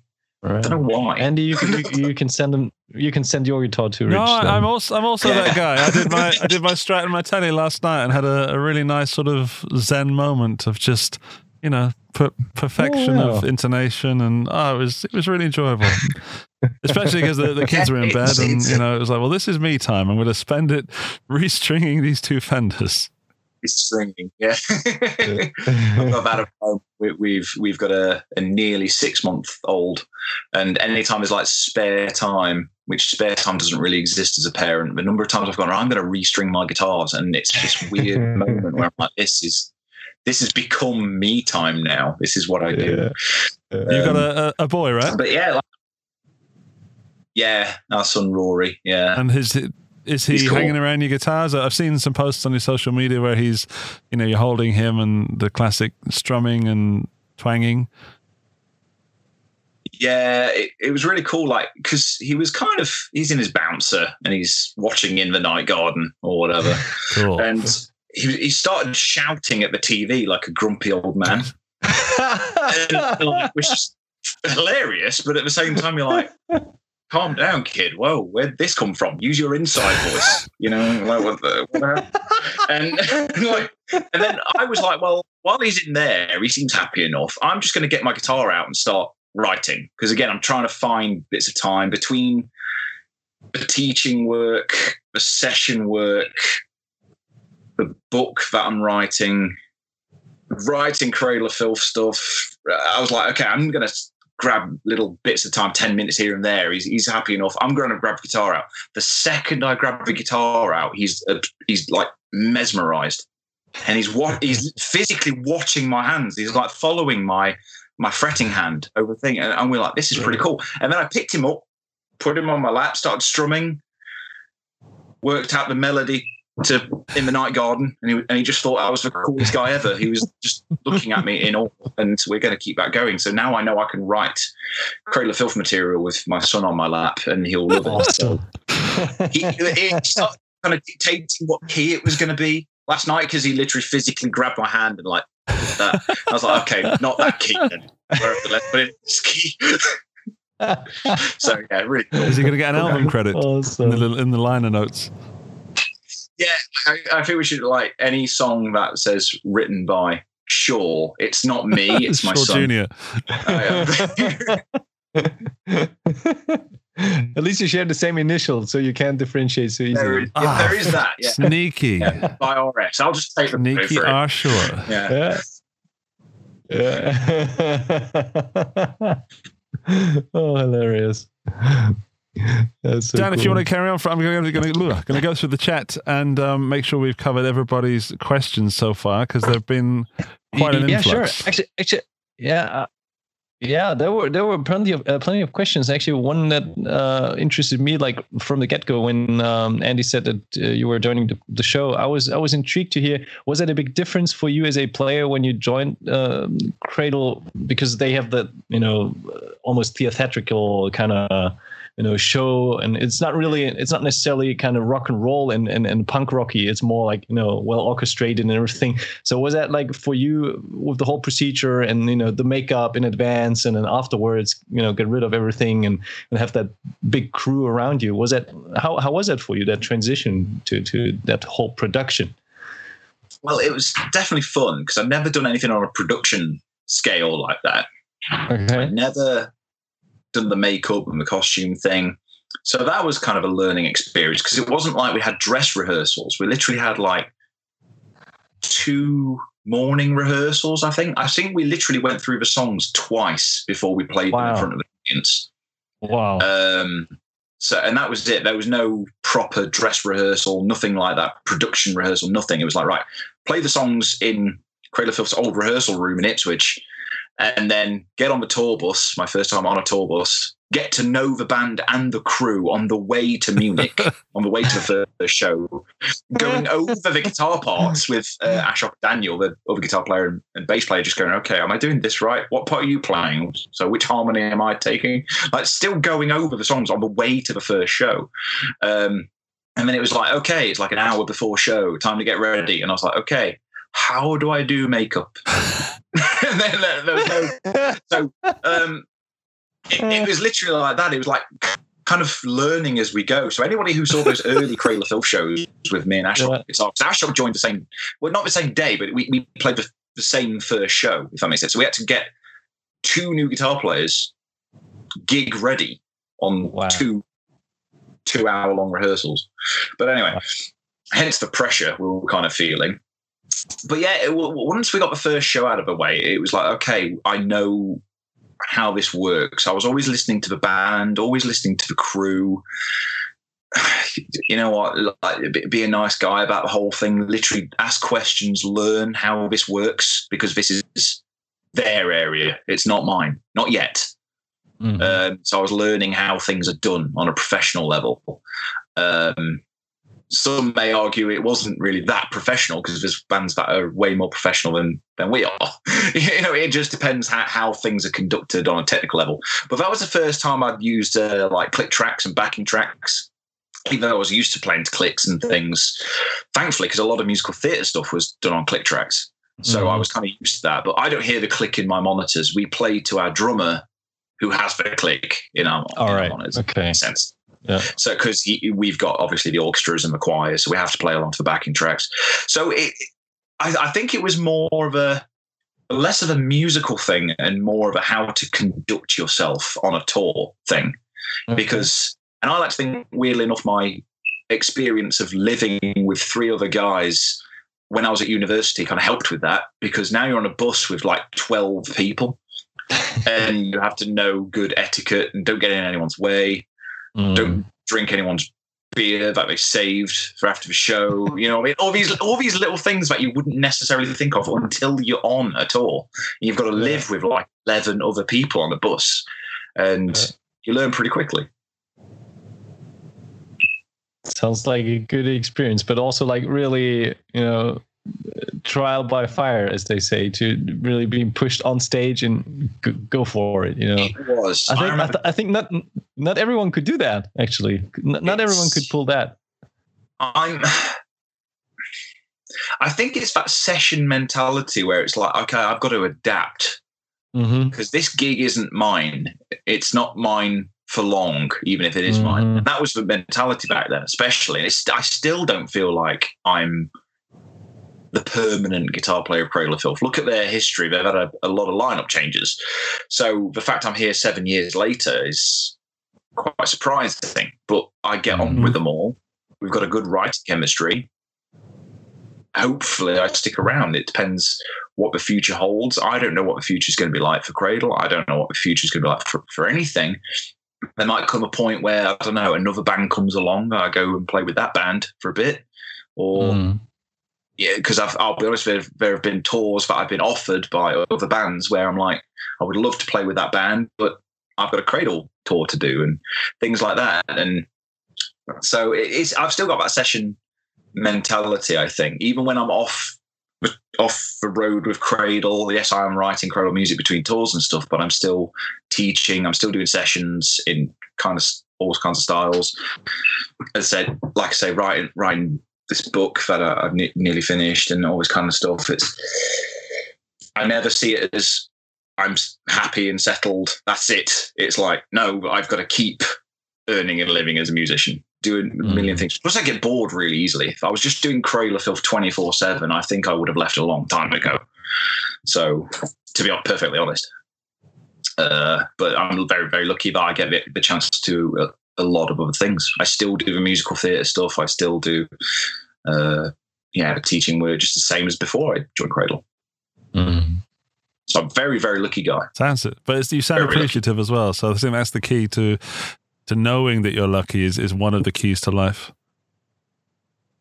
It's the music industry. It could, like, if anything, this past year especially has taught us, not get too deep with it. It's like, not that I think we took it for granted, but there's a lot of elements of it I think we took for granted. There was always, especially in Cradle, there was always like, oh, there'll always be another tour. There'll always be another album. There'll always be, and then now it's like, there isn't another tour. There hasn't been a tour since November 2019 for us. That's when we finished the last tour. So when are we going to tour again? Don't know. We've got tour dates booked, but whether they'll go ahead or not is a different story because nobody knows. And so if anything, not to get too hippy-trippy about the whole thing, but it has made me realize, we can't take any of this for granted. So in this day and age, I'm still incredibly fortunate that during a pandemic, I've still been able to put food on the table and look after my family using music to do that. So it's not lost on me because I know a lot of my musician friends are in that situation. So I'm incredibly lucky. Plus you have your salad making skills to fall back on, which is highly valuable. I've still got that level hygiene certificate and that can get me a lot of work. You could do your own catering on the Cradle of Filth tour. I could, you know what? I whip up a mean coleslaw. As long as they're in pre-prepared ingredients. Yeah, because that's how it worked. Morrison's. It was like I didn't even weigh out the ingredients; they just come in ready-made bags, and you put them together. That's how much they trusted the salad bar workers. That's how it is. I just wonder how well catering of filth would go in the market. Catering of, I was trying to find something, Dan. Thank you. Yeah, could be a little bit off-putting to some people if they don't know the joke. Yeah. My girlfriend can testify for this. I definitely cannot cook now, so it probably would be a catering of filth. You'd be like, what the hell is this? Awesome. I have two questions I absolutely have to ask you. I have to squeeze them in. Number one is, which is the first album that you're playing on for Cradle? So which album recording is you? Which album recording is me? Hammer of the Witches. I'm so glad you said that because that's my in album. That's the main one I've been listening to. And really, that's cool. What's it? Blackest Magic in Practice is the track that got me into Cradle. That's cool because that's my song, so that's good to know. Wow. Yeah, the riff. I love the riff. It's so it's melodic, it's simple, and it's as a guitar player, it's not. I didn't. It took me a while to realize that you're in drop C for that. I guess. D standard. Okay, well, I was in something on. I'm definitely playing it wrong, but it was so nice to I've got tabs for it. If you want some tabs, I'll fire some over for you. Well, I was working my way around the fretboard. It was just pleasant to walk around the fretboard playing it. It was a really nice journey riff, That makes sense. Oh, thanks. Yeah, it was a cool song to write and a really joyous song to write. As weird as that sounds for Cradle of Filth, because I think that was the third song I'd written for Cradle of Filth. And the first two were like just trying to feel my way around. And then once we'd got X amount of songs written for the album, because we kind of all write individually, Okay. And so, especially on Hammer of the Witches and Cryptoriana, it was like, here's my song, add your parts. Here's somebody else's song, add your parts. Like our drummer, for instance, writes all the keyboard parts on those 2 albums. So he's like written the drums and the keyboards, and he's like, now can you guys come up with and he's got basic guitar playing technique by his own words. And he's like, here's what I kind of think I want, but I can't physically play it. Can you guys kind of embellish it? So that's kind of what we all do with the songs. And Blackest Magic Apprentice was one of those where I was like, okay, we've got the fast songs, we've got the thrashy songs, we've got the gothic songs. We're missing something, like a slower tempo thing. And that's where that riff was born. And it was, I won't say it was an easy song to write, but once I got that opening riff, everything else kind of just made sense of what what the song needed. And it became a fairly straightforward song to write after that. Which doesn't happen very often for anybody who knows who writes songs. You can come up with riffs pretty quickly. You can come up with songs pretty quickly. Those ones that kind of write themselves are very, very, very rare. And Blackest Magic Apprentice kind of felt like one of those for me. So yeah, it's cool. That was your in. So yeah, Hammer of the Witches, and then I did Cryptoriana, and then the new one, which has been delayed thanks to COVID, which is Existence is Futile, which I can't wait for people to hear it. Really can't. Do we have a rough, is it going to be 2021 release date? It will be this year. Definitely. To be completely honest, I don't know how much of this I can actually say. Everything. No one's watching. It's fine. but the plan is basically we're going to do a live stream May 12th. There is a live stream that's going to happen. Around that time, we're going to basically do a lot of rehearsing because we've got a new keyboard player, so we need to rehearse with her a lot, go over the set, but we're also going to rehearse new material. The plan is to record while we're all in the same room, because that's not been able to happen for a very long time.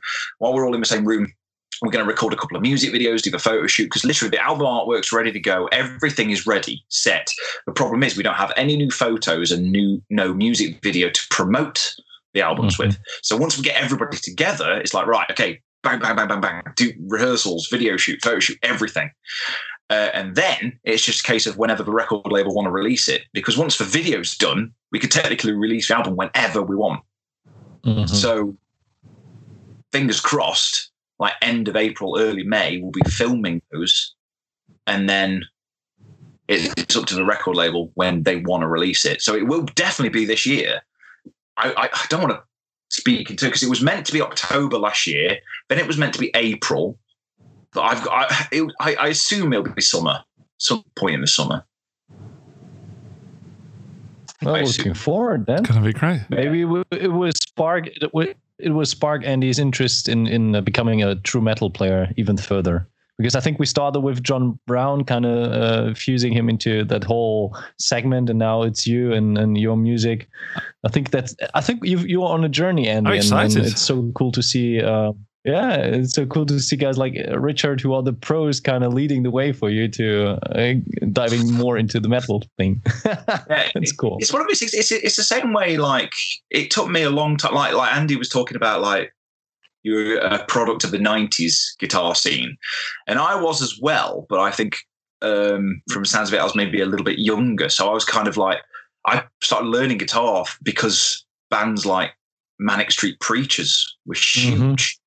And it was kind of well, I don't really like Manic Street Preachers that much, but I've got to learn their guitar parts because that was, so I kind of begrudgingly played a lot of was it indie, Everything Must Go? Was that the album?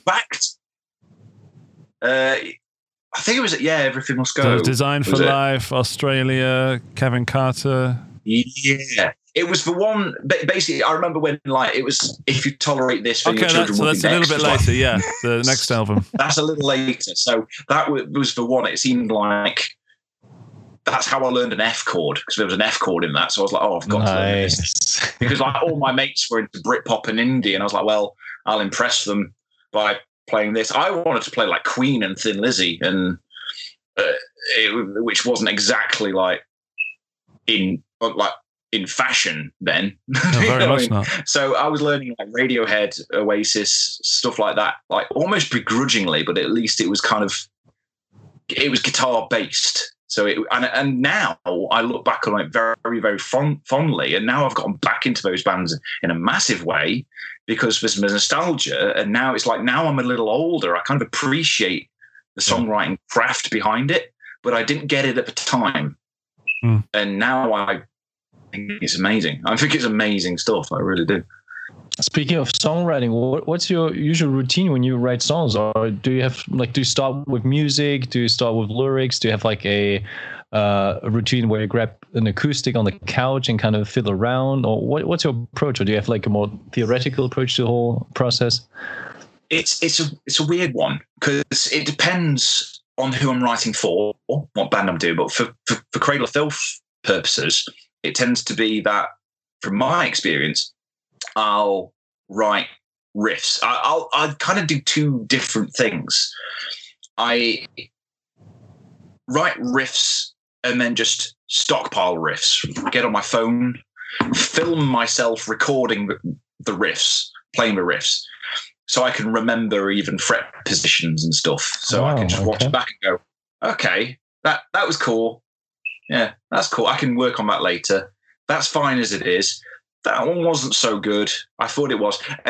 But to be honest with you, because I'm such a big Beatles fan, I still do the Beatles thing. I still do that to this day. And the stuff that makes a Cradle of Filth album, I use the Beatles approach.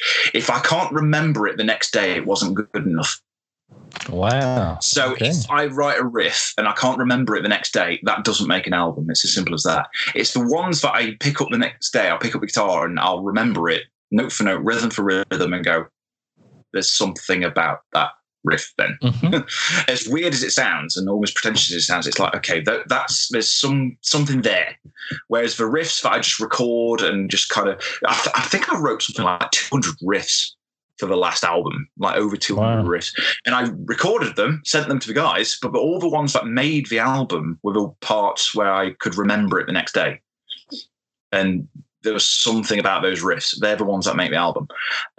So I kind of do it. So sometimes I'll start a song and see it through to its natural conclusion, which is like how Blackest Magic in Practice worked. Mm-hmm. But over the years, I've realized, okay, if I just have a backlog of riffs, and me being an Alter Bridge fan, like March, I read an interview with March Monty where he said this, where what he would do, he would record the riffs, but put a little note of what key and what tempo they were. And then basically just stockpile all these riffs. And he's like, right, I need to write a song that's in this key. And if it was within a 10 beat per minute tempo, he would see if he could like maybe speed one up, slow one down, maybe put them together like a little jigsaw puzzle. So I kind of do it both ways. I see the song through to completion and it's like a mission. It's like, right, now I need a chorus. Now I need a bridge. Now I need an excuse to shred. It's that kind of thing, which weirdly enough, the whole guitar solo thing, because a lot of Cradle of Filth fans ask me this, the guitar solo thing in Cradle of Filth land, because Cradle of Filth weren't exactly known for guitar solos, yet Hammer of the Witches and Cryptoriana and this new one is full of solos. That was Danny's idea. On the demos, there were no solos on the demos for both Hammer of the Witches and Cryptoriana at all. And then Danny was like, we should have solos. Danny was like, I always wanted solos, but for some reason the guitar players never did, so we never had them. Okay. But kind of Danny called him a shot. He's like, can we have some solos? And we're like, yeah. Why not? And that's so now people get solos on Cradle of Filth records, which never really existed. But in response to the question a bit further in a bit more detail, sorry for going on a bit, but you asked about like theoretical writing, and sometimes my music theory knowledge kind of fills in the blanks for me. Sometimes I'm like writing something and go, it needs something. It needs something else. And either I'll just blindly go for it and it'll take me like 2 days to find one note or one chord that I'll mix it up. Or sometimes my musical theory brain switches on and go, you can do this. I'm like, cool. I'll do that. So sometimes, most of the time it starts with like this kind of almost naive kind of caveman approach, just trying to find something that sounds cool, which is perfectly fine. But I've got my musical theory knowledge is there to help me go, well, if I hit a brick wall, theory goes, unlock it, right, now we can carry on. I see theory as like a time-saving skill. It doesn't make me a good guitar player because I know theory, because you can know all the theory in the world and not apply any of it. Doesn't make you a better player or a better writer, but I find it's a time-saving thing. Just kind of unlocks different areas where I go, oh, I could do this. Because even if you break the rules of music theory, that's technically music theory. So it's kind of that weird thing that a lot of people don't realize about theory. It's like science. Science admits when it's wrong and goes, okay, we'll change that. Music theory is the same. It's constantly evolving. So when you break the rules of theory, that now becomes a new rule of music theory. So it's one of those weird things. If it sounds good, it is good. But at the same time, theory does help me kind of finish off a lot of parts that I'm kind of struggling to reach a conclusion for.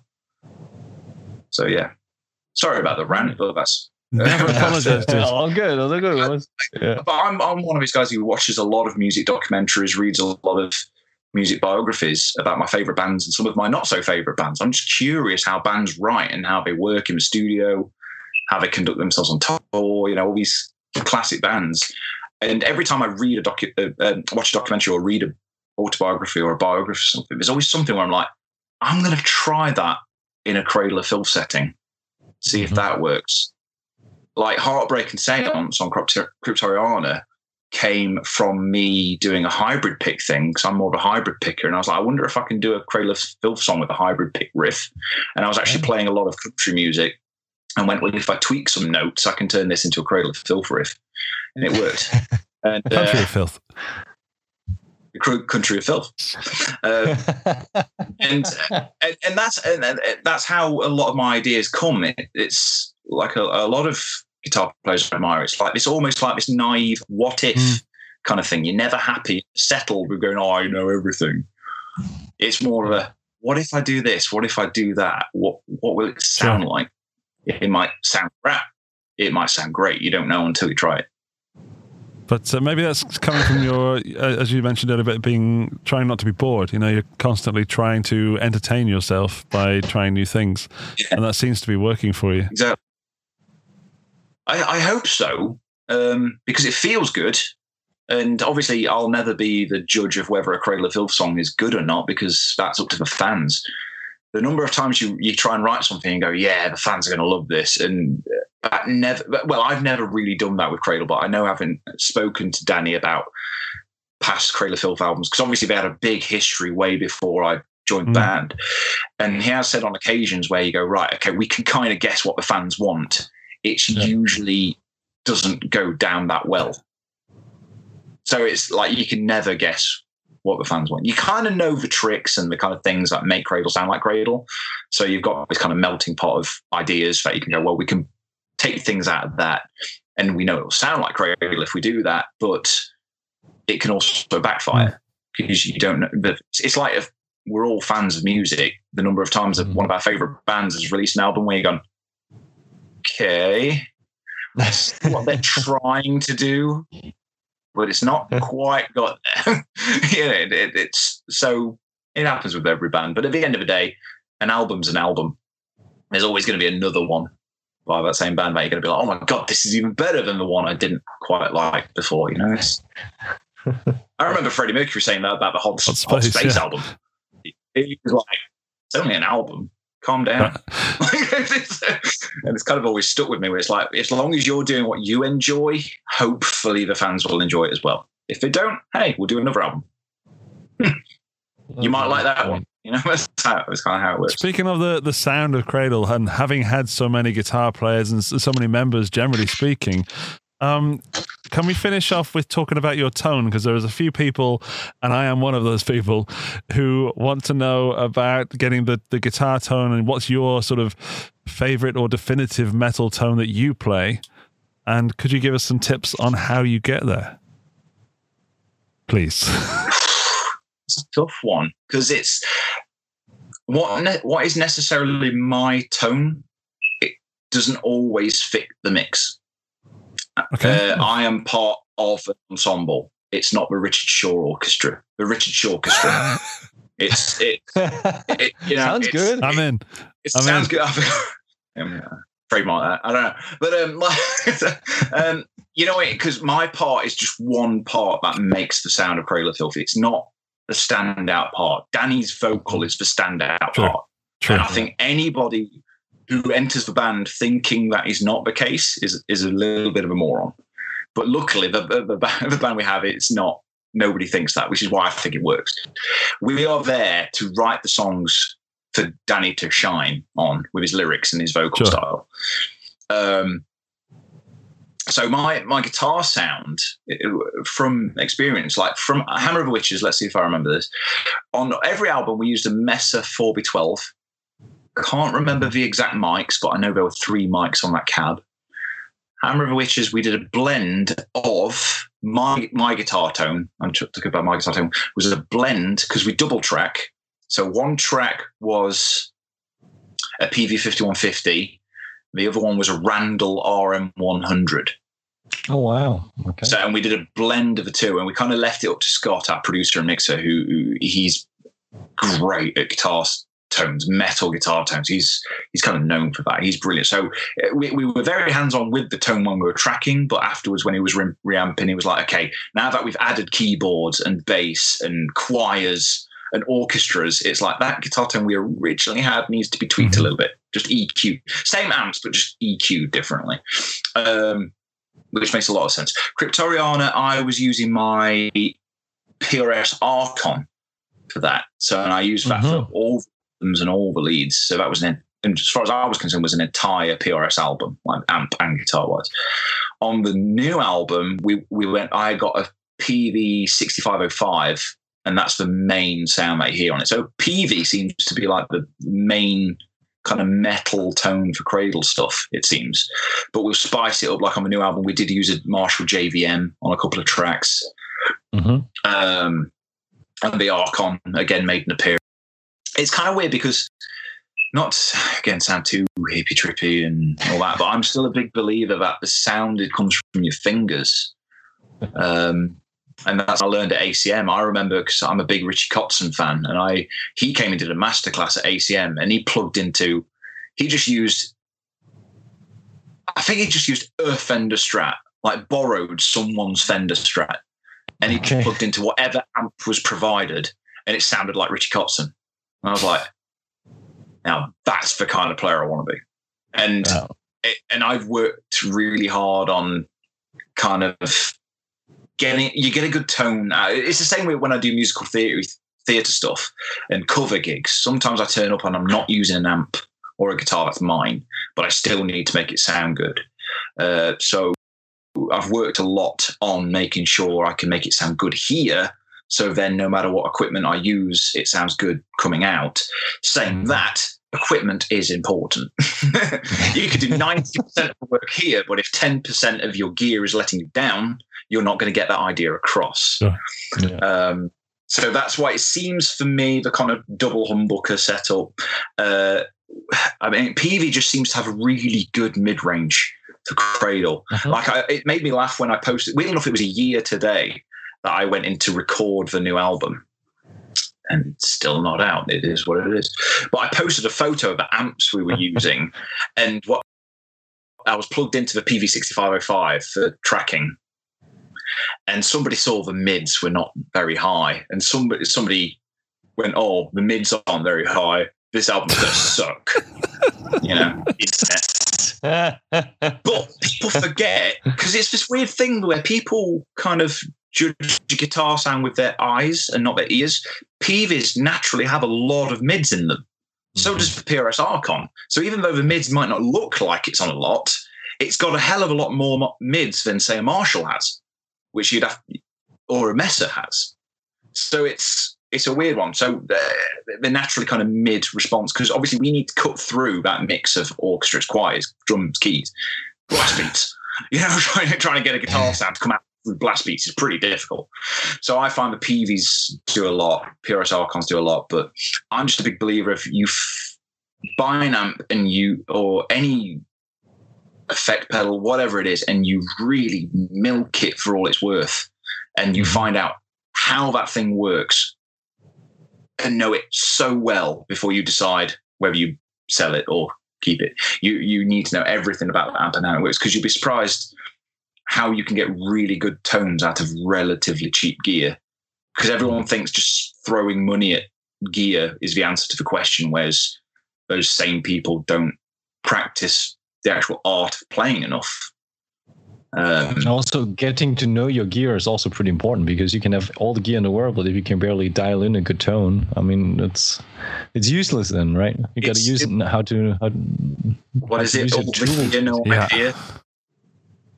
I've got some Skype students who openly admit they're that guy or that girl. They're going, yeah, I've got all the gear, but don't know how to use it. And I need to actually know how to play it. And then they come to me for lessons kind of knowing that. And it's a brilliant thing that they've come to that conclusion.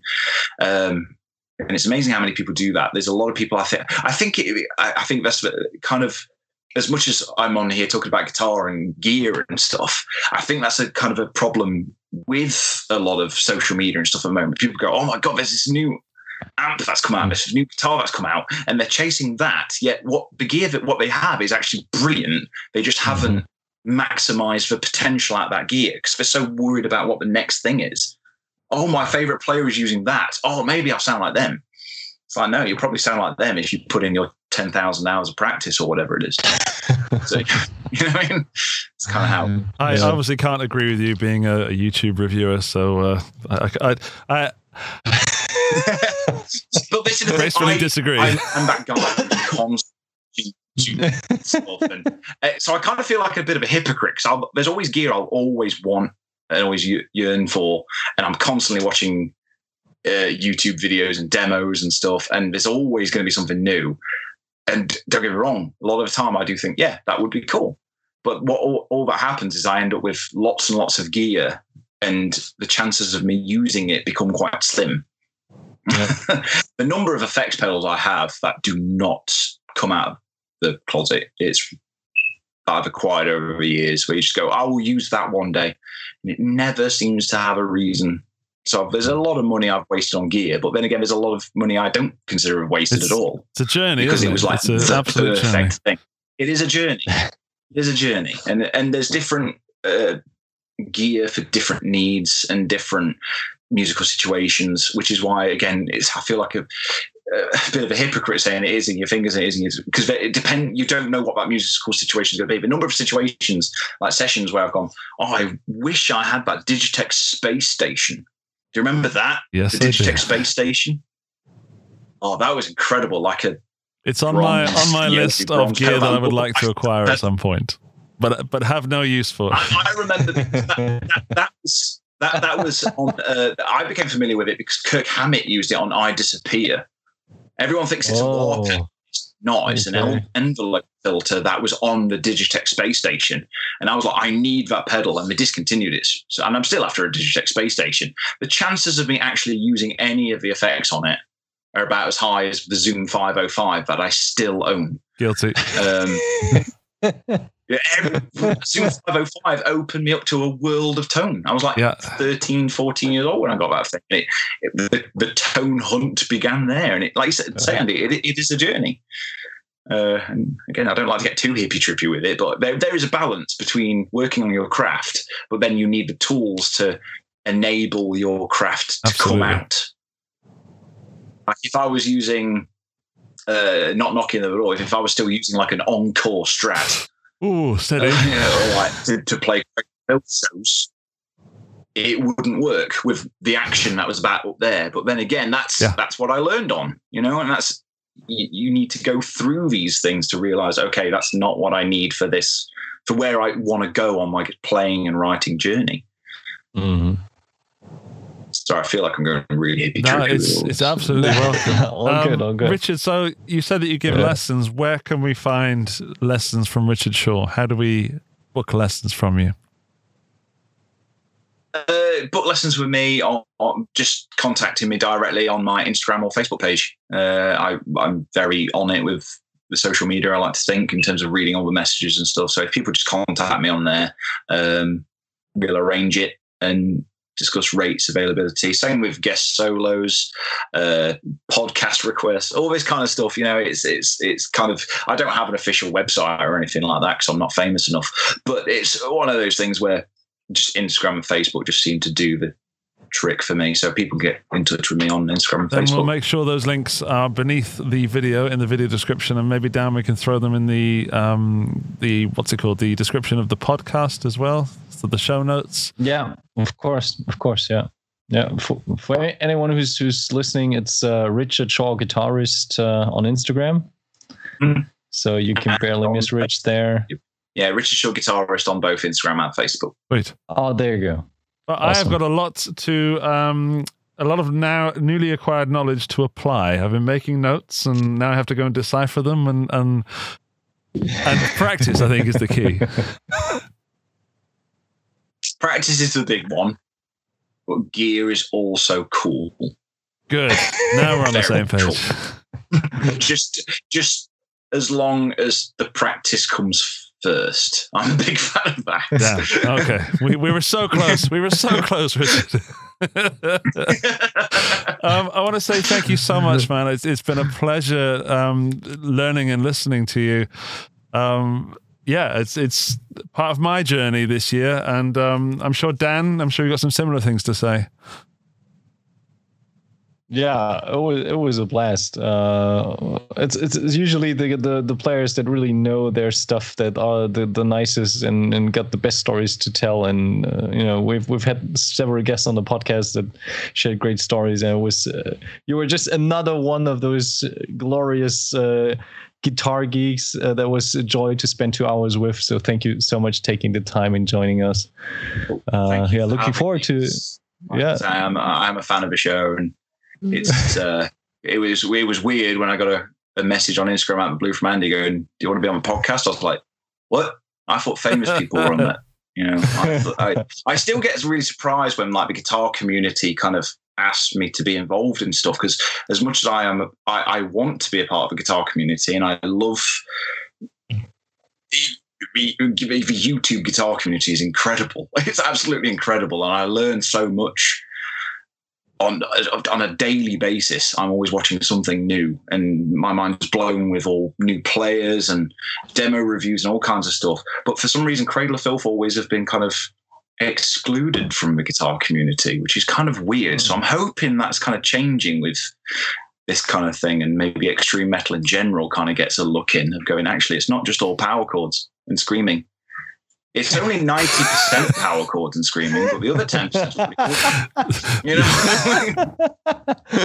I thought the 10% is makeup. Wait. 10% is makeup, 5% is catering. That brings us to about 150%, which is exactly what it should be. Which is exactly, more is more. If anything the guitar community has taught me or just direct from Malmsteen's mouth is more, including percentages. But we're getting some love for you in the chat as well. So we have a few regular listeners and viewers, and they've also really, really enjoyed it. And I'm sure the people listening to this in the future will also message us and message you, hopefully, and share some love. I can't wait for the new album. I'm genuinely pleased to be in the position I'm in this year, so I can enjoy something also with the new listeners, so I'm not left behind. So thank you for that. And make sure you share with us your release info, and I will be all over that. Brilliant. Will do. Thanks for having me on, guys. Thank you, really Richard. Appreciate it. Dan, we're going to go. I'm going to go and watch Snowpiercer now. Have you got Netflix, Richard? I do have Netflix. Snowpiercer is in my list, but it seems to be pushed aside in favor of what Rory wants to watch. All right, okay. So, I hear. But I will get round to Snowpiercer at some point, because everyone tells me how good it is. Dan's not quite up to date. I'm a few episodes. It has become our routine. Yeah. A little bit episode wise, we're a little bit apart, but we share the same routine. Right after the podcast, we're gonna pierce some snow. Yeah. That's very weird. I know. Up in the weird. Well, I hope Iggle Piggle and Oopsie Daisy don't wreck your riffs too much. And thank you to the people listening. It's yeah. I was going to say that I think Iggle Piggle and Upsy Daisy are making my riff sound more psychedelic, if anything. People who write music for like children's TV shows and just write children's TV shows. Absolutely. They're another level, man. I've got some fun Austrian stuff to share with you then. Okay. Thank you, people, for listening. Come and join us on the YouTubes if you want to watch the show live, or if you're listening to this, then give us 5 stars on the iTunes thing, because we like 5-star ratings. And Dan, are you going to finish us off this week? Of course, that was episode 31. Very interesting PRS-centric episode with a lot of metal. Next week, we're not going live because I'm moving. Ooh, there we go. There's the beautiful Custom 24 again. Yeah, PRS-centric. Actually, we're joined by another PRS artist in 2 weeks, which is Mark Legeri, who just recently got his signature guitar. Yeah, the Fiore. Which looks really cool. Yeah, the Fuel looks great. Yeah. Did you have a chance to try it yet? Probably not, right? Because of the whole COVID situation. No, because of the whole COVID thing, but I really want to try it. If it's anything, I own a PRS Silver Sky, and if it's anything as good as that, I really want to try it. Oh, yeah. I imagine it must be pretty hard to get any merchandise into UK at the moment anyway, so I think so, yeah. It's a bit of a weird situation. But I've not tried, to be honest with you. Not yet. Well, in the future, definitely. Well, we're gonna hear Mark's guitar story in 2 weeks then, and see how the whole development went from. See if you can put in a good word for me, and see if you can send me one much more discounted. Okay, well that's 3 now. Damn it! Making notes. Yeah, make a note. All right, everyone. Well, in episode 31, it was a blast. Everyone, train your chops, play metal, be kind to each other, and see you in 2 weeks. Have a great night, and let's pierce some snow. Bye-bye.